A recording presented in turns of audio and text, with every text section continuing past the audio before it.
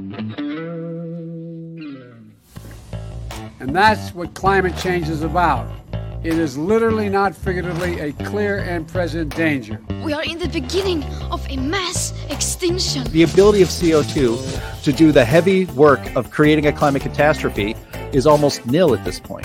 The price of oil has been artificially elevated to the point of insanity. That's not how you power a modern industrial system. The ultimate goal of this renewable energy, plan is to reach the exact same point that we're at now.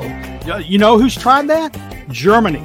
7 straight days of no wind for Germany. Their factories are shutting down. They really do act like weather didn't happen prior to 1910. Today is Friday.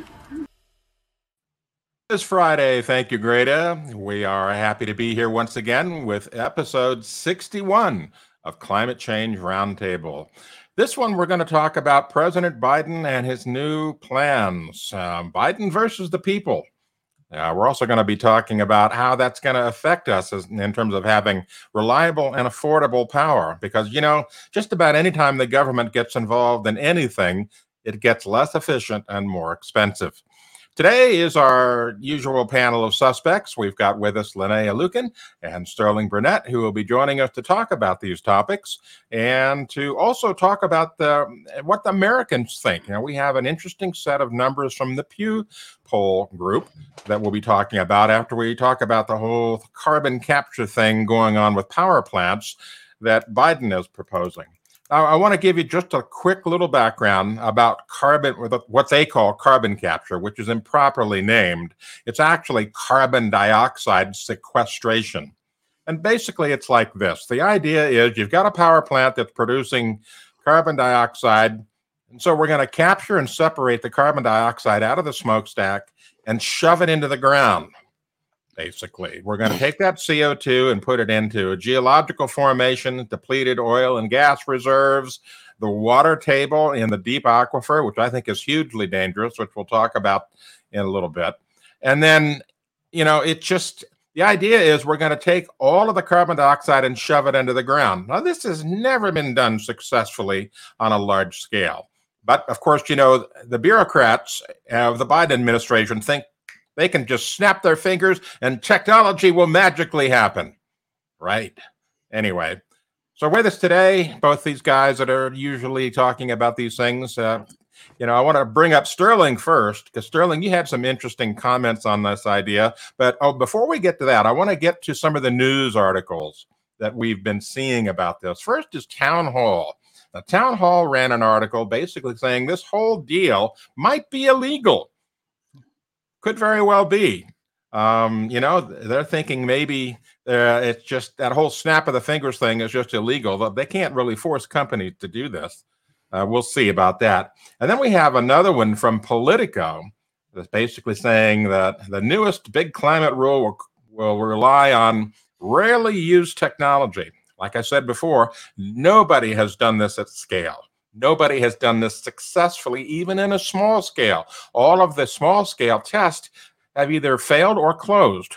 And yet somehow Biden is going to ramrod this for us. And then finally, Vox said this could be $1 trillion business. Ooh, money, money, money, money, money, money. They're after that. That's the whole thing. That's the whole thing right there.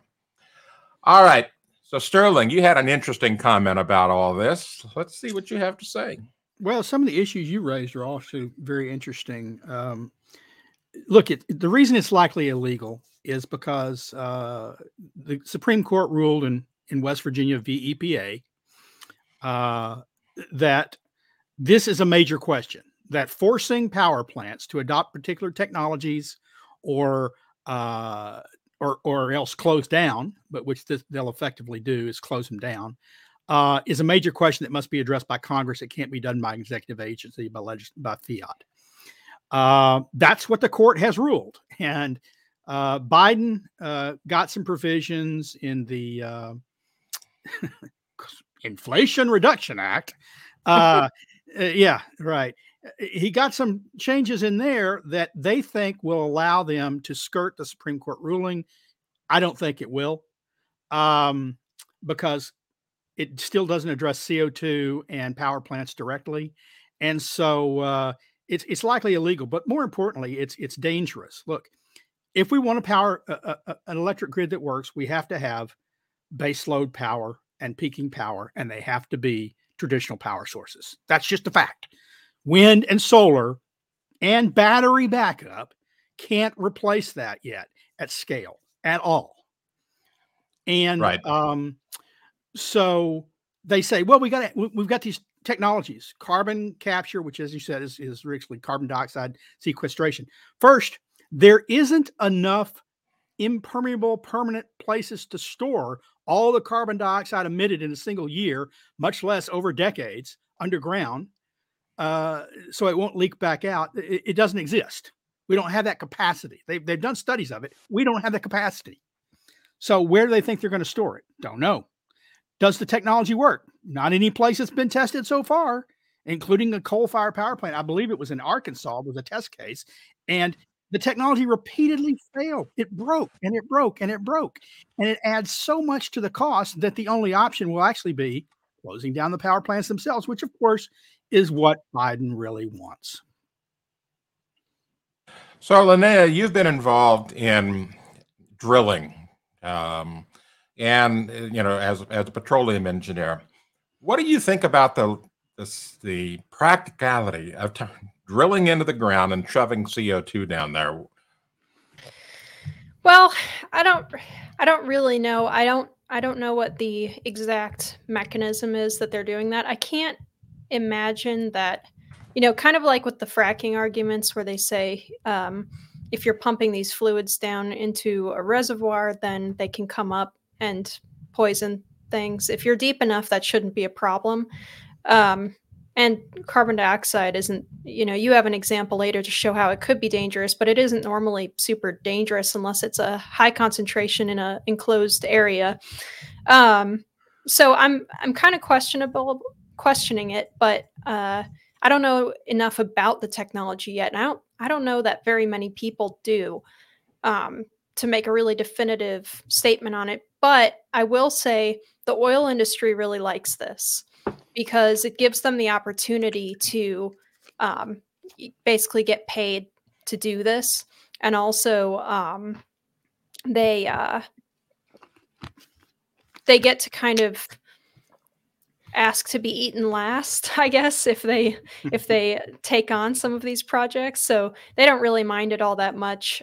They like to do these kinds of big projects and investment and everything. So I've seen a lot of very pro carbon capture and storage rhetoric from even oil and gas industry and representatives who are vocal about how they don't think that there's a climate catastrophe, but they're still pro carbon capture and storage. And I'm sure that it works out somewhere or another for them, but forcing it by mandate is obviously not going to help anyone, because, the smaller companies and the smaller power plants or more local power plants might not be able to so easily afford it without passing these costs off to the consumers.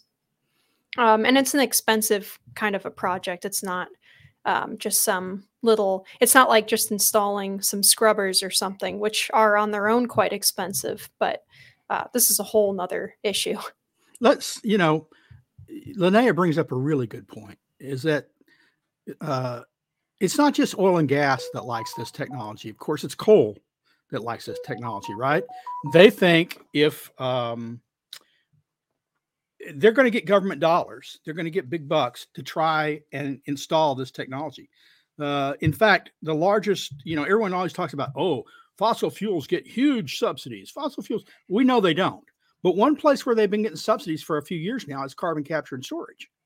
So the oil industry has been using this for a long time, though it hasn't been storage. It's just been capture.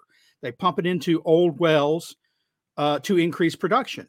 But that doesn't make it permanent. This is a whole different ball game, because this stuff is not supposed to come back out. Once it's in the ground, it's supposed to stay there forever. And we just don't have those kind of impermeable reservoirs sufficient to store billions of tons of carbon dioxide a year. It doesn't exist, folks. So this is a they'll get some subsidies, they'll get some big bucks to try and get this. The industries, even the fossil fuel industries, support this because they're going to get some money. But in the end, it won't save their industry. And that's the bottom line. In the end, natural gas plants won't be able to store all their carbon. Coal plants won't be able to store all their carbon, which is likely the demand in the EPA's rule. And they'll go out of business. And we'll be left with ephemeral wind and solar with battery backup, some hydro, which is declining because we're tearing out dams, and nuclear, which is declining because despite all the investment in new plants, we're not building new plants, but we're closing old plants. So the grid becomes increasingly fragile. Yeah, Sterling, you bring up a good point about we don't have enough reservoirs available to store all this stuff. I mean, we really don't, not just in the United States, but also globally. These kind of structures are fairly rare. And here's the thing, you really don't know what's underground. If you're going to shove CO2 underground and you think it's got this, shape or capacity or whatever, I mean, it's really somewhat of a crapshoot. It's just like drilling for oil. You think it's down there, maybe you hit it, maybe you don't.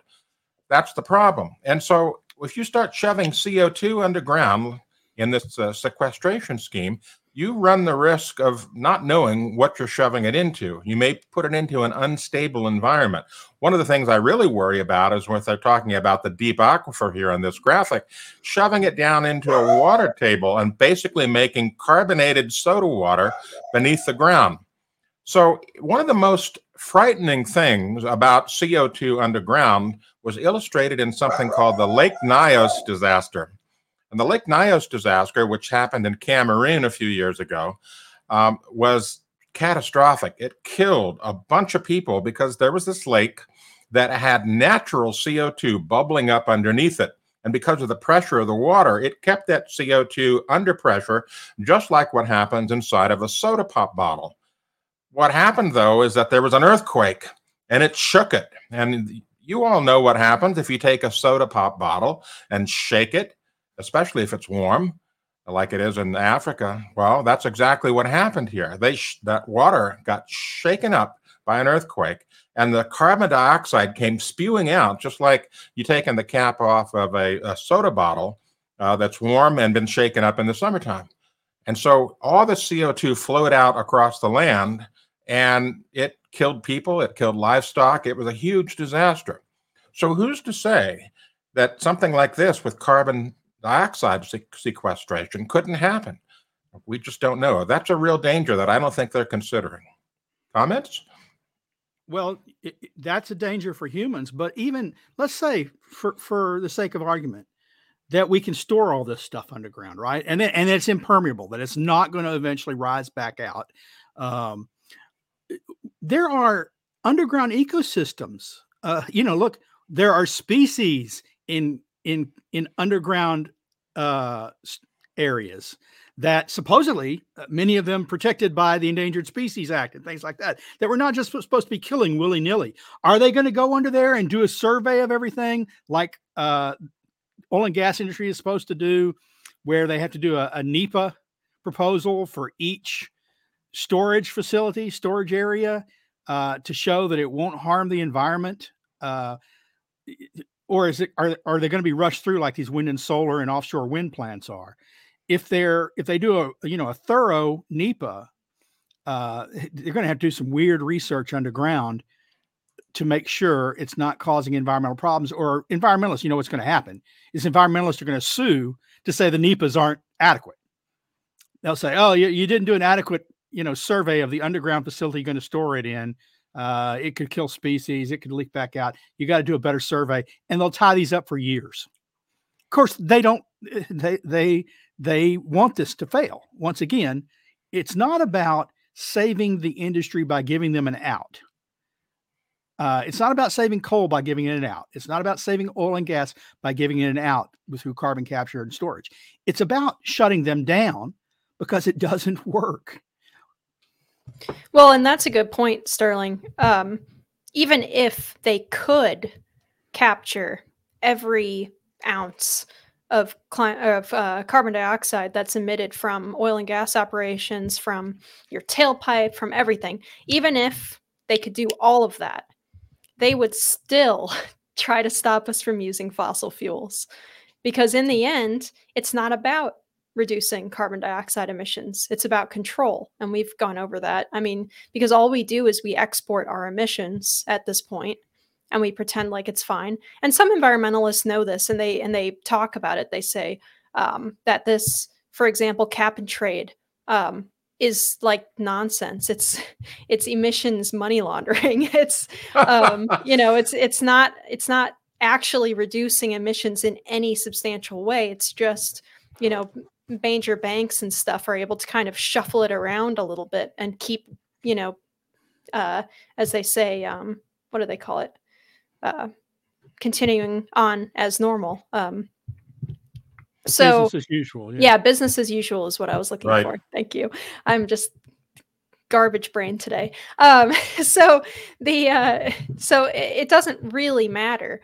I do think though that it's stupid. So I don't know why we're doing it. But if they're putting carbon dioxide, if they're finding old depleted like traditional salt dome traps and that kind of thing, like the strategic reserve is under, that might work, but you need a whole lot of those, I imagine. Probably, as Anthony said, we don't have enough to do all of it. So in the end, this is probably a waste of time, but everyone's getting kickbacks about it, so everyone's pretty enthusiastic about it. Well, maybe there's your solution. Biden has already drained the strategic petroleum reserve so much, we're down to less than 50%. Maybe he'll just drain the rest of it, and we can use that to store all the carbon dioxide. Well, right? I saw someone make a comment that, what about methane capture and use? And that's great. We do that all the time. We do that, from landfills and everything. That's useful. You can use captured methane to make plastics, to heat things, whatever. With Waste Management runs their trucks, I think, on landfill methane gas. So there's nothing wrong with that. They're actively using it. If there are things that we can actively use CO2 besides, and there could be uses that I'm just not aware of.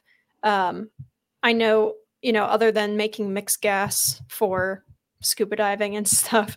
I'm sure, I don't know. It depends on the depth, I suppose, but that gets a little bit complicated. I'm not aware of uses of pure carbon dioxide outside of other than greenhouses, but we use it. I think, look, maybe it's not pure. I don't know, but we use it in carbonated beverages, but that doesn't store it because as soon as we open the beverage, it's back in the air. We use it in CO2 pellets for pellet guns and other uses like that.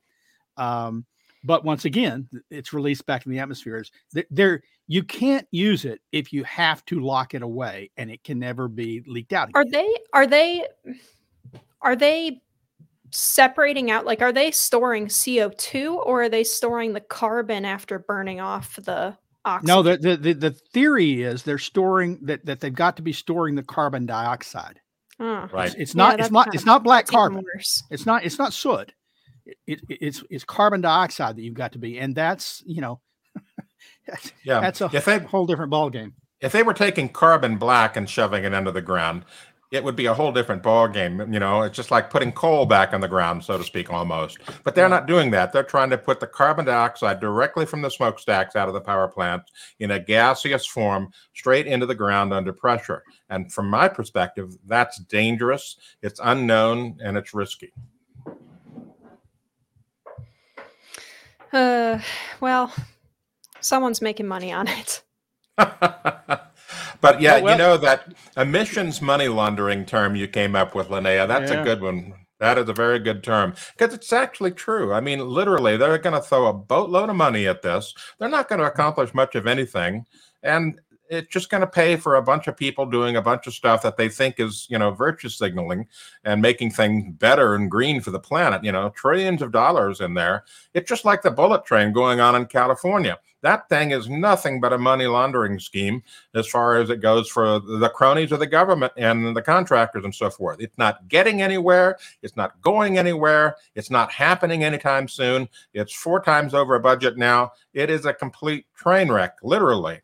But it's supposed to be a high-speed train, and it's not going anywhere fast.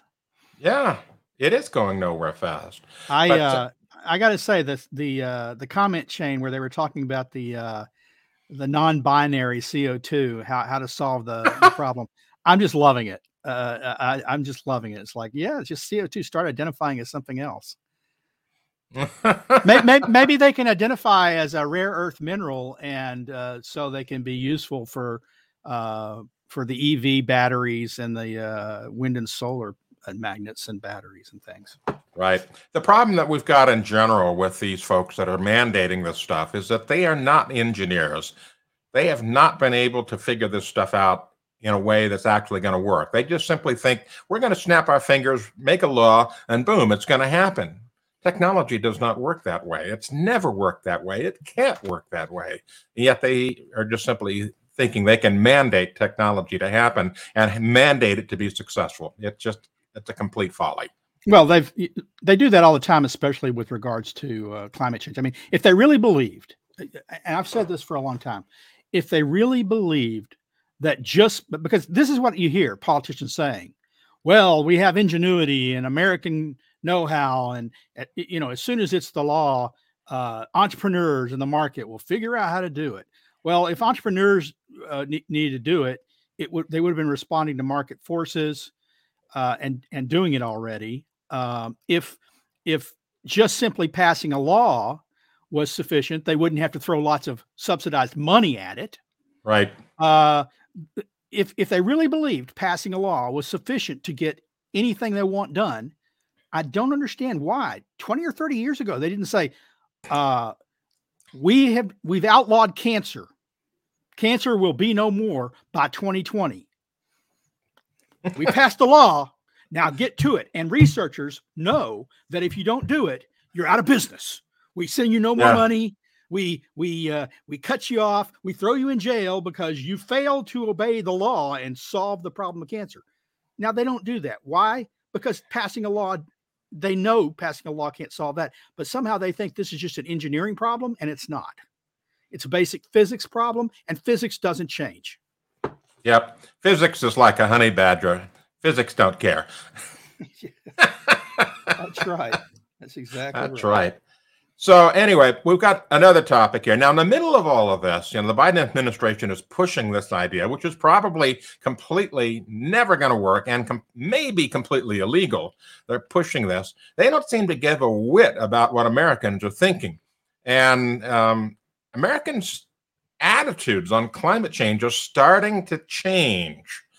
There was a Pew poll that came out just a little while ago in April. It says 54% of Americans view climate change as a major threat, but a partisan divide has grown. And we know about this growing partisan divide. But what's most interesting to me is that in the Democratic side, or the lean Democratic side, it peaked at 84%, and it's now on its way down. In fact, all U.S. adults, whether they're Republicans, Democrats, independents, or whatever, it's down.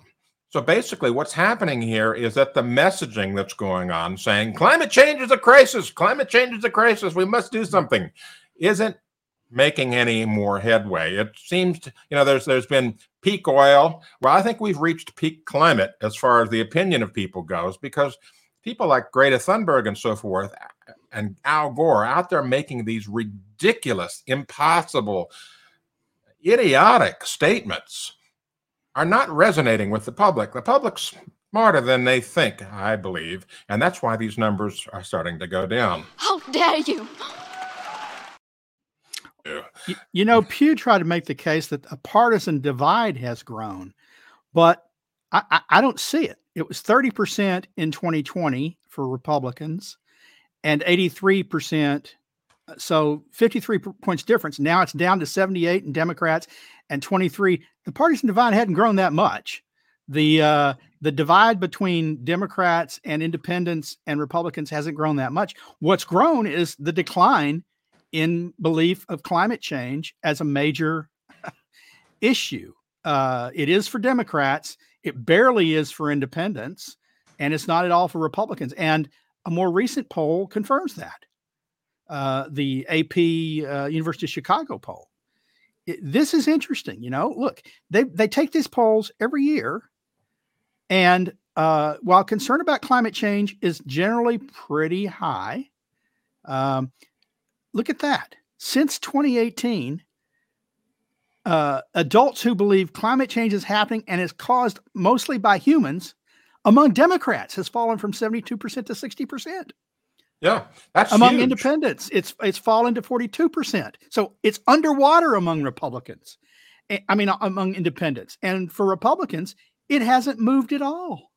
So all the propaganda, all the drip, drip, drip daily of news stories telling you humans are causing dangerous climate change. It's killing the planet. It's an existential threat. We hear it all the time. It's not moving the needle. If it's moving the needle at all, it's not moving it in the direction they want it to move. The concern about human-caused climate change is going down, not just among Republicans, not just among independents, but even among Democrats.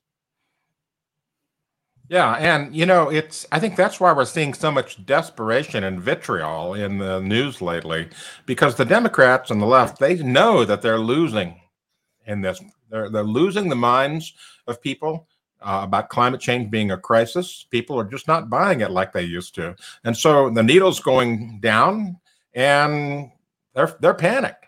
Now, earlier in 2023, in January 18 to 24. There was another Pew poll that says, what's the top priority? They asked Americans, what's the top priority? Well, strengthening the economy came out overwhelmingly number one at 75%.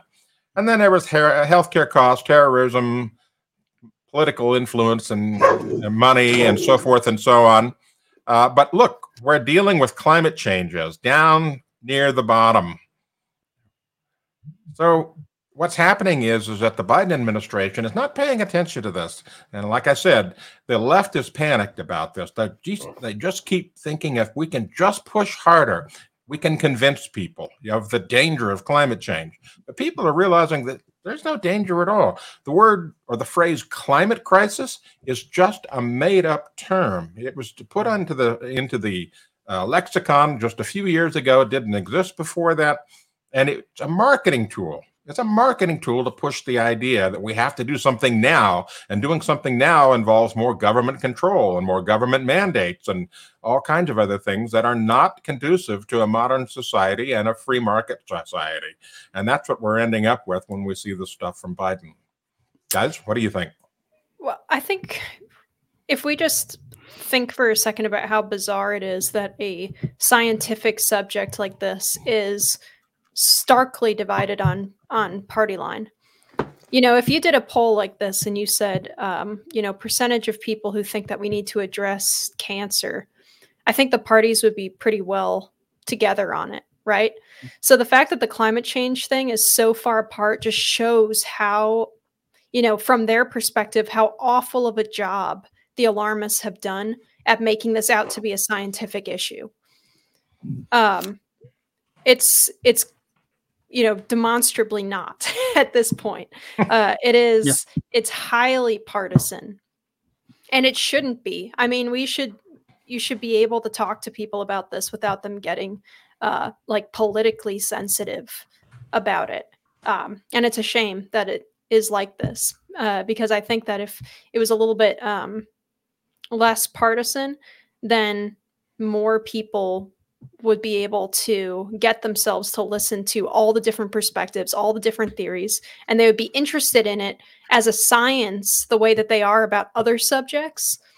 But as long as the left grips so tight onto these ideas that they have, that it needs to be some sweeping universal like socialistic methods to solve it are the only way to go forward. It's never going to like seriously be debated as a scientific topic. If they did a poll just on scientific topics, I wonder where climate change would rank with other scientific concerns. This is a political poll, right? It's asking, what it actually asked was,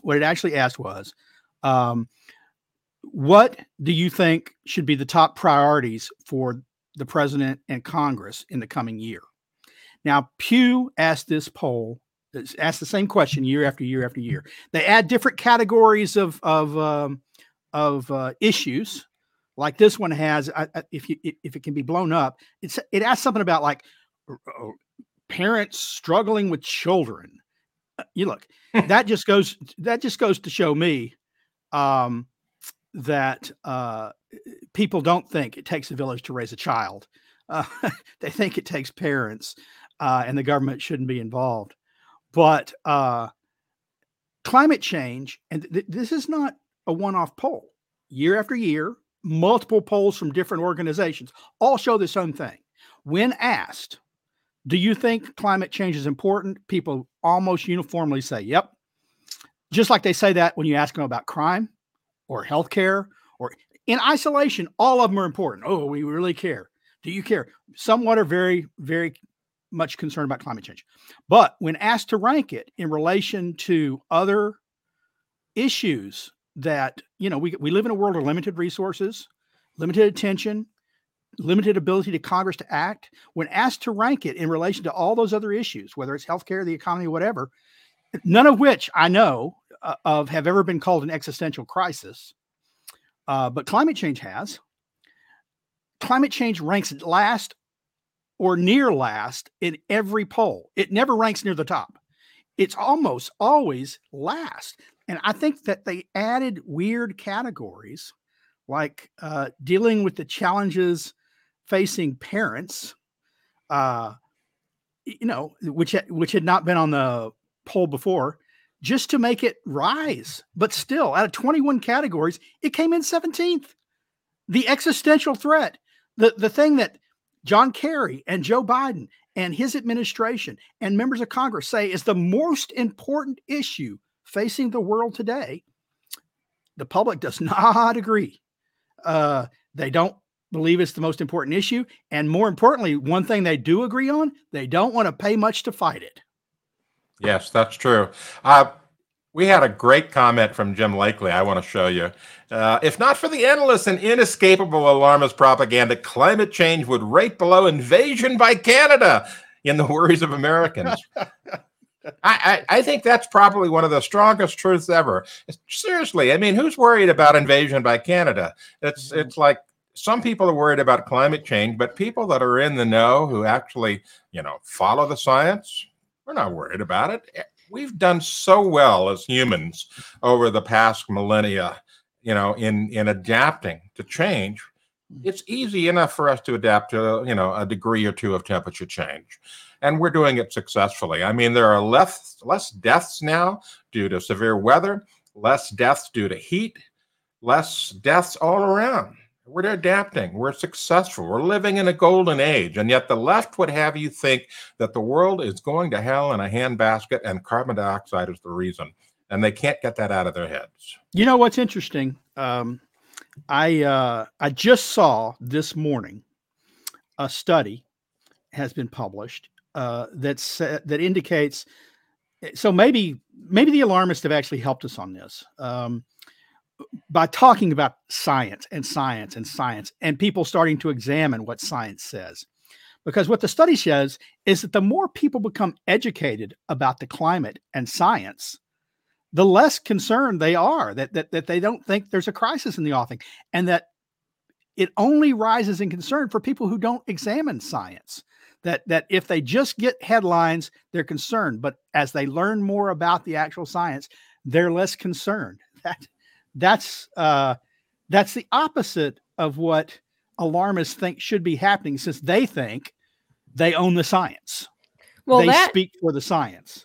Well, that's Sterling, but also they frequently, and I think we've covered this before, not on this show, but maybe in Climate Realism, they've covered that they are fully aware that when people start digging in and looking at that's why the consensus idea exists, right? They're trying to claim that there is don't look at the man behind the curtain. Right. Don't look at any of the extra data that's out there that throws some of this theory into question, because once people do, then they're not as worried about it anymore, because they see that there are people who are legitimate scientists who are excellent in their fields who say, it's probably happening. We have climatologists and meteorologists who are on Twitter, for example, who will say things like, I think it's probably likely that human emissions are contributing to a degree, but it's not enough for us to overthrow society and give up all of our freedoms and stuff, when we can just work on adaptation, because there are some benefits from global warming, alongside some of the possible detrimental changes on the long scale. So being able to have all of the information and balance it is how people get over being afraid of something. Right. That's why. I think Margaret Thatcher said it best. She said this back in the 80s, or the Prime Minister of England, Margaret Thatcher, said that global warming is a perfect excuse to push socialism. And that's what we're seeing here in the way that they're pushing these mandates down our throats. And her advisor, of course, was on climate change was Lord Monckton. So right. one of our good friends and allies. I think Linnea put her finger on the pulse, because one of the things that's interesting, you've got all these scientists who are quietly saying, yeah, it's happening. Humans are probably responsible for some of it, but it's not a disaster. There's a reason why when the IPCC produces its reports, politicians get involved in approving or not approving the executive summaries. They don't write the reports, but they do approve and write the executive summaries. They've got that red marker. And when it comes to doubt or uncertainty, that goes out the window. They just use the red marker. No, we can't say that. We need to phrase it stronger. And it does. So the executive summaries rarely reflect the science that is done, the uncertainty, the lack of consensus, whatever you want to say about any particular thing in the scientific document. The summary, executive summary, which is written by the politicians, doesn't reflect that. And yet, of course, the executive summary is all that the press ever reports on. So we've been talking about the economics, and sensibilities, all these things related to this, carbon sequestration idea and the impracticality of it. But let's get down to what Americans really think again. One of the things that the Biden administration and lots of different administrations has talked about is putting out a carbon fee to fund these projects. And here again, the public simply doesn't want to go that way. Less than half of Americans are supportive of a monthly carbon fee, probably because they know that if they send money to the government for anything, the government's going to waste it, just like they do with things like the bullet train and so forth. Because faith in government, and it's particularly faith in the ability for government to spend money effectively and accurately, is basically out the window. That's gone with everything. And why should you pay money? Look at that. It says fewer than half of Americans. Fewer than half makes it sound like it'd be 49% or 48%. No, 62% of Americans aren't even willing to pay a single dollar a month in carbon fee to fight climate change. 62% of Americans. If you raise it to $10 a month, 69% of Americans. $20 a month? Well, 71% of Americans. The point is, they're willing to spend almost nothing to fight climate change. And this, once again, is one of those things that has been consistent across polls over time. It can be phrased in different ways. Now, it's interesting that there is 21% of Americans that say they would pay $100 a month carbon fee. I looked into it. It turns out that about 20% of Americans earn over $150,000 a year. I will wager that 95% of the people who said that were the people that were earning over $150,000 a year. I don't think someone who's earning $30,000 is saying, yeah, let's take $100 a month out of my budget to fight climate change. He's in the $1 category. Yeah, well, it just goes back to saying that the climate change issue has always been in the purview of the wealthy. The people, the people with the beachfront homes, multi-million-dollar beachfront homes, are willing to pay a lot to prevent their homes from being flooded, if they really believe that's what's going on. But this, like I said, this is one of those things that year after year. Back in 2019, a poll by I think it was Kaiser Family Foundation and the Washington Post, it showed that a majority, I think it was 60% of those polled, said they thought climate change was happening and would cause damage to people, identifiable harms in 10 years, with more than half of those saying it would be in less than 2 years. So that time's already passed. And yet 51% of them would not be willing to pay $10 a month more for their electricity to fight climate change. Something like, I forget the percentage, would not be willing to pay 10 cents a gallon more for gasoline to fight climate change. And as the numbers went up, the number of people who supported it go way down. When you break it down, it's crazy that even among people who think climate change is happening, it could be really bad, they aren't willing to pay much to fight it, which tells me there's either some cognitive dissonance going on, or they don't really think that climate change is going to, be causing damage to their health and their property and stuff in the short term, in any foreseeable future. Because, I'm willing to pay to protect my home from damage, from theft. I do. People who are really concerned about something take steps to fight it. If you're concerned about cancer, you go to the doctor, even though it's expensive. But they're not willing to pay for climate change. And that's not unique to this poll. That is poll after poll after poll. So what they do, what the environmentalists and the other pollers do, and the pollers do, is they say, oh, but how do you feel about electric vehicles? Or how do you feel about wind and solar? Oh, yeah, I like that. What they don't tell you is that electric vehicles will add more than $10 a month to your driving bill. And wind and solar will add a lot more than $20 a month to your electricity bill, which you said you wouldn't be willing to pay. What they say is wind and solar are cheaper than coal. Wind and solar are cheaper than other sources of energy. So how do you feel about that? Oh, yeah, support that. And so they lie to get you to support things that in isolation, if you knew how much they cost, you wouldn't support. Yeah. I would like to see a Venn diagram of people who are true believers, who are not necessarily politically driven, and people who would take any position to get their policies passed. Because I have a feeling that there's a decent amount of overlap there, but there are quite a few people who are very cynically using the climate change issue to just push, because it's popular, right? And it's in the media a lot, to just push their wish list of progressive policies. And because you notice the solution to every, major world problem is some kind of a progressive policy checklist. It's always the same handful of policies, and there's just no way that they uniformly fix every ailment that the planet faces, so it's pretty sad. Yeah, I wonder if they'd ask a question on the poll.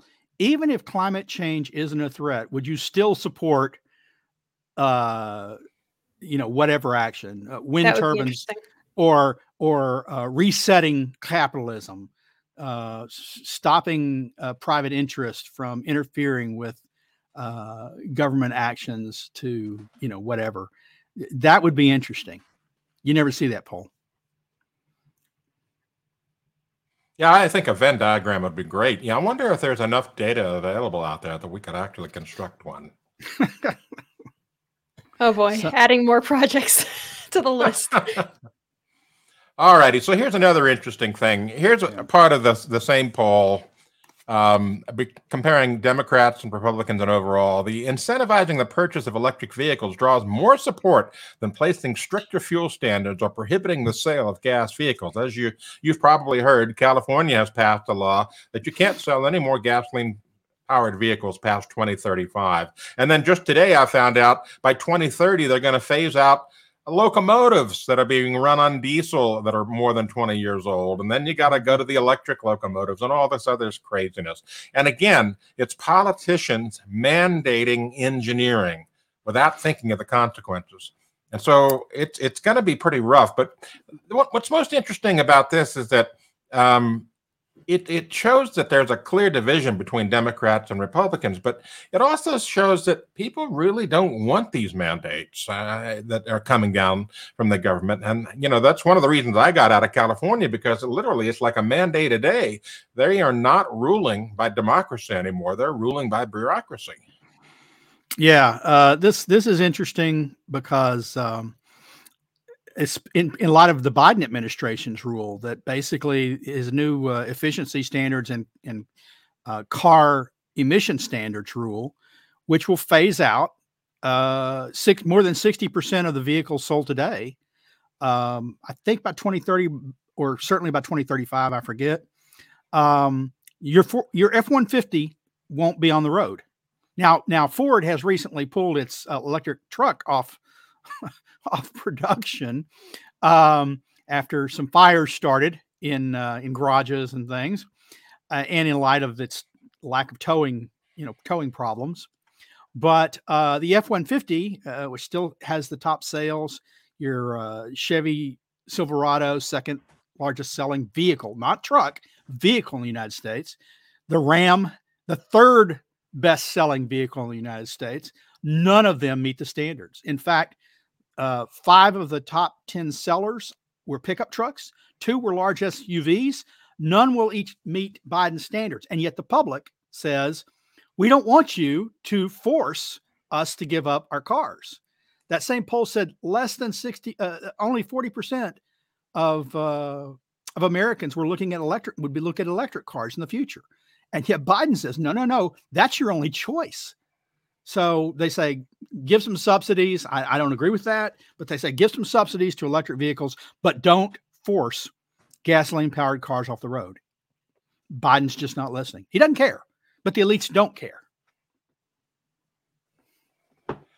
So, I have owned electric cars in my lifetime, and I don't own one anymore, mainly because the promise and the practicality don't match. The bottom line is that no matter what the promise is, that never lived up to it, whether it was range, whether it was cold weather operation. I mean, in cold weather, you have to take and make a choice on your electric vehicle in some weather situations. Am I going to go for range and power, or am I going to have the cabin heated? You can't have both in some situations with some electric cars. And they haven't gotten that much better, although I did see recently this week that Tesla is promising a new warranty of 200,000 miles and a minimum of 12% reduction in the efficiency of the battery.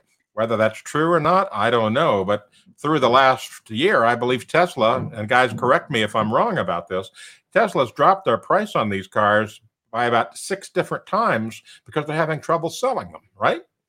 Yeah. And, an interesting thing, I don't know if anyone besides me watched PBS this week, their news hour, but it wasn't considered a takedown. They weren't trying to take down electric vehicles, but they wanted to look at the problems with charging, right? And so Rivian, electric truck manufacturer that's having a lot of financial difficulties, they provided a PBS guy a vehicle to drive, and he wanted to go on a little over a 500-mile trip in California to see how it worked. And the 500-mile trip, a trip that I can do in a day, half a day, maybe not half a day, but certainly in a day, because I've done it many times, about 8 hours. He had to take over 2 days. And the reason was, in part, many of the charging stations that he found weren't fast charging stations. Other stations that he found were fast charging stations, but their credit card reader didn't work. So he's there, he's plugged it in, and nothing's happening. And he keeps putting in, sorry, try another. Sorry, try another. He couldn't get the charge, so he have to go. It's like, I'm running out. What am I going to do? So he ended up staying overnight, getting charged overnight to go 500 miles. Each charge, when he filled up, he did find one fast charger that worked. So it took him 90 minutes to fully charge. That's a fast charger. That's a really, really slow gasoline stop for me. That's having a meal. So at a fast charger, it took him 90 minutes. And when he came out, filling up his tank cost him $56. So it wasn't much cheaper than gasoline. And it ended up only taking him 30% of the way that it said it would when he started out. It starts out, it shows you how many miles you can travel, and then it just started dropping. It's like, you have 30 more miles. It's like, whoa, I got to find another charger already. It was crazy. Yeah. I'll point out that you can have credit card problems at a gas station too. And we've all had those, right? Which go into the reader and it won't work. But the thing about a gas station is you can go down the street to another one. You've got a bunch of choices with electric charging or fast charging. Your choices are limited. And so you're kind of SOL really if your credit card won't read. Or you can just go inside. I've had problems with readers, and I went inside and handed them my card, and they charge it, and I go out and fill up. Yep. Well, and EVs seem to be pretty much fine if you have like short commutes. You go to home and to the office, and that's pretty much it. But I'm a long haul driver for like road trips and stuff. My family regularly takes multiple day road trips. We used to go kind of follow 66 from Chicago to California a couple times every couple of years when I was a kid. And that was really fun. If it took longer than those 4 days, though, it wouldn't be worth it. And you have to wonder if that's the point as to why they're pushing it. And we've talked about this before several times, that the point might be to get people to travel less in general. And the cost prohibitions there are, forcing people onto public transportation. More people are going to keep older cars that don't have as good emission standards as they could because of this. I would, if an electric car really was better for me and for my purposes, for hauling stuff, for going cold places, if it really was that much better, then I wouldn't have a problem with buying one. But it's not. And if it was the superior technology for my purposes, then I wouldn't have a problem with it. But the fact that it's being mandated, despite the fact that it doesn't work for everyone, is completely absurd. It's tyrannical. I see in our comments, we have some people who are pretty pro EV, but it doesn't make it right to force people to buy a product just because it's some kind of a, I don't know, moderate virtue signal. Yeah. Yeah. So we were almost out of time here. We got about 5 minutes left or so. I want to get to some of the questions that have been posed by our viewers and readers. So let's see what we've got here as far as questions go, and we'll do our best to answer them. I know we've got some saved. How do you get a polo shirt like Anthony's? Well, that would be a question for Jim Lakely, because he's in charge of the polo shirts for Heartland. But I'm sure if you guys wanted to get one, something could be worked out. So we may have someone at the office that you can order, that you can get one from. All right, cool. How are EV batteries? Go ahead. Sorry, that question just reminded me. Real quick, one of the other barriers to me buying EVs is the overwhelming reliance on slave labor. All technology is made with a certain amount of slave labor, period. If you have a cell phone, there's probably some slave labor at some point in the manufacturing line, but it is way worse for almost all of these green technologies, and not a fan of that. Right. We covered that a few weeks ago in Climate Imperialism, where we were showing all those poor kids doing cobalt mining.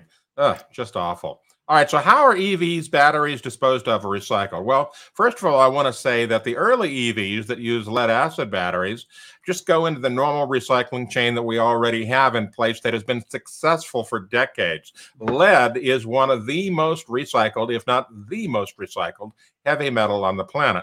It's been effectively recycled and reused for decades. And so there's no problem with that. But lithium is a whole nother ballgame. Recycling it isn't as easy as lead. And opening up a lead acid battery, I mean, it's pretty simple. You drain the battery acid, you flush it with water, you pop open the case, you pull the lead out, and you put it into the recycle bin for the lead, and then you take the plastics and put it elsewhere. Then they run the lead through processing. With lithium, you can't do that. If you pop open a lithium battery, what do you get? A fire. Special handling is required. So I don't know how they're going to do all that. I mean, I'm sure somebody's got. Right now, they're not. That's the answer. Right now, they're piling up everywhere because they haven't figured out how to handle them effectively. You've got the problem of popping them open and causing a fire. You've got the problem of separating out because it's not just lithium in there; it's other chemicals, and they have had to, because of the way they've had to engineer the battery packs, that to keep things separated in things. It's a much more difficult process, and they haven't figured it out yet. This is now, to be fair, almost every technology was brought to the market before they figured out how to dispose of end of life stuff. But right now they're just piling up, right? Or they never reach to pile up stage because they burn. So, all right. So we have a question here from Luke Starkenberg. Why do we want to save coal? I don't understand why you think coal is worth saving. Well, coal has been the baseload energy for the planet for decades, and it continues to be so today. So you really want to dispose of your baseload of electricity? It's not the largest source anymore. It hasn't been for 5 or 10 years now because natural gas has been going in. But the point is, coal plants have been regulated. Their emissions are low. They are not causing dangerous air pollutant. And unlike wind, solar, and battery backup, they're reliable. Coal can run 24 hours a day, 7 days a week. When you take them offline, you back them up with a diesel or a oil burner. You fix them and you put them back online. They provide power 24 hours a day, not when the sun is shining and convenient, not when the wind is blowing. And you can store the fuel, lots of it, for many days on site. So if you have problems with if the ice comes and freezes your turbines and covers your solar panels and locks up gas facilities, they only have a couple of days gas online. You can have months of coal and keep those power plants running. In the end, the only reason to force coal off is because you're worried about CO2. And well, I'm not that worried about CO2. Right. Okay, so we've got some more questions here. Let's go through them quickly and see what we've got here in our potpourri of questions. What of methane capture, i.e. in organic landfills? Methane can be used fueling turbofan jet engine coupled to an electric generator. Cogeneration, I helped design one. Well, we kind of covered this a bit earlier. Yeah, we did. But basically, methane capture is well established, well in progress, useful and effective. And we should do more of it, in my opinion. All right, next question. What cheaper forms of electricity with wind and solar electricity prices are projected to plummet? Where did you get that idea that electricity prices are going to plummet with wind and solar? So far, historically, all they've gone is essentially straight up. I was about to say, yeah, all you've got to do is not listen to the PR where they say, oh, solar's cheaper than wind is cheaper than. Look at the places that have implemented wind and solar as a larger percentage of their grid versus those that it kept to coal or natural gas. And you'll see prices are rising faster in those states. How can something that's cheaper cause your price to rise faster? It doesn't pass the laugh test. I would say to Luke, stop reading the New York Times and the Washington Post and start looking at the data. All right. Just read a 2007 paper by Beck on CO2. Okay, let me just say, I'm not even going to talk about this. The paper by Beck, in my opinion, is garbage. It is badly designed, badly measured, and it's just not even worth discussing. Next question. Sorry, that's the way I feel about it. I've studied it, I looked at it, just not there. Anyway, so what else do we have for questions? Anything good? Don't they use CO2 sometimes in packaging to keep things fresh, or is that nitrogen? Well, that's mostly nitrogen. Yeah. Mm-hmm. Yeah. So anyway, I think that pretty well does it for our questions today. We've filled up a whole hour, and we had a great discussion here about all the different topics and great questions. So I want to say thank you for joining us, and I want you to hit that like button, subscribe to our channel, and help us be successful on YouTube. And of course, visit climaterealism.com for our weekly trouncing of the media, where you'll get facts instead of rhetoric. Real, honest to goodness facts at climaterealism.com, and also at climateataglance.com. That also is just loaded, chock full of facts. And coming up, not too far from now, energy at a glance, something Linnea has been working on. We'll talk about that in a future episode. All right, for Linnea and Sterling, I'm Anthony Watts, Senior Fellow for the Heartland Institute for Environment and Climate. Wishing you a good day and have a great weekend. Bye-bye.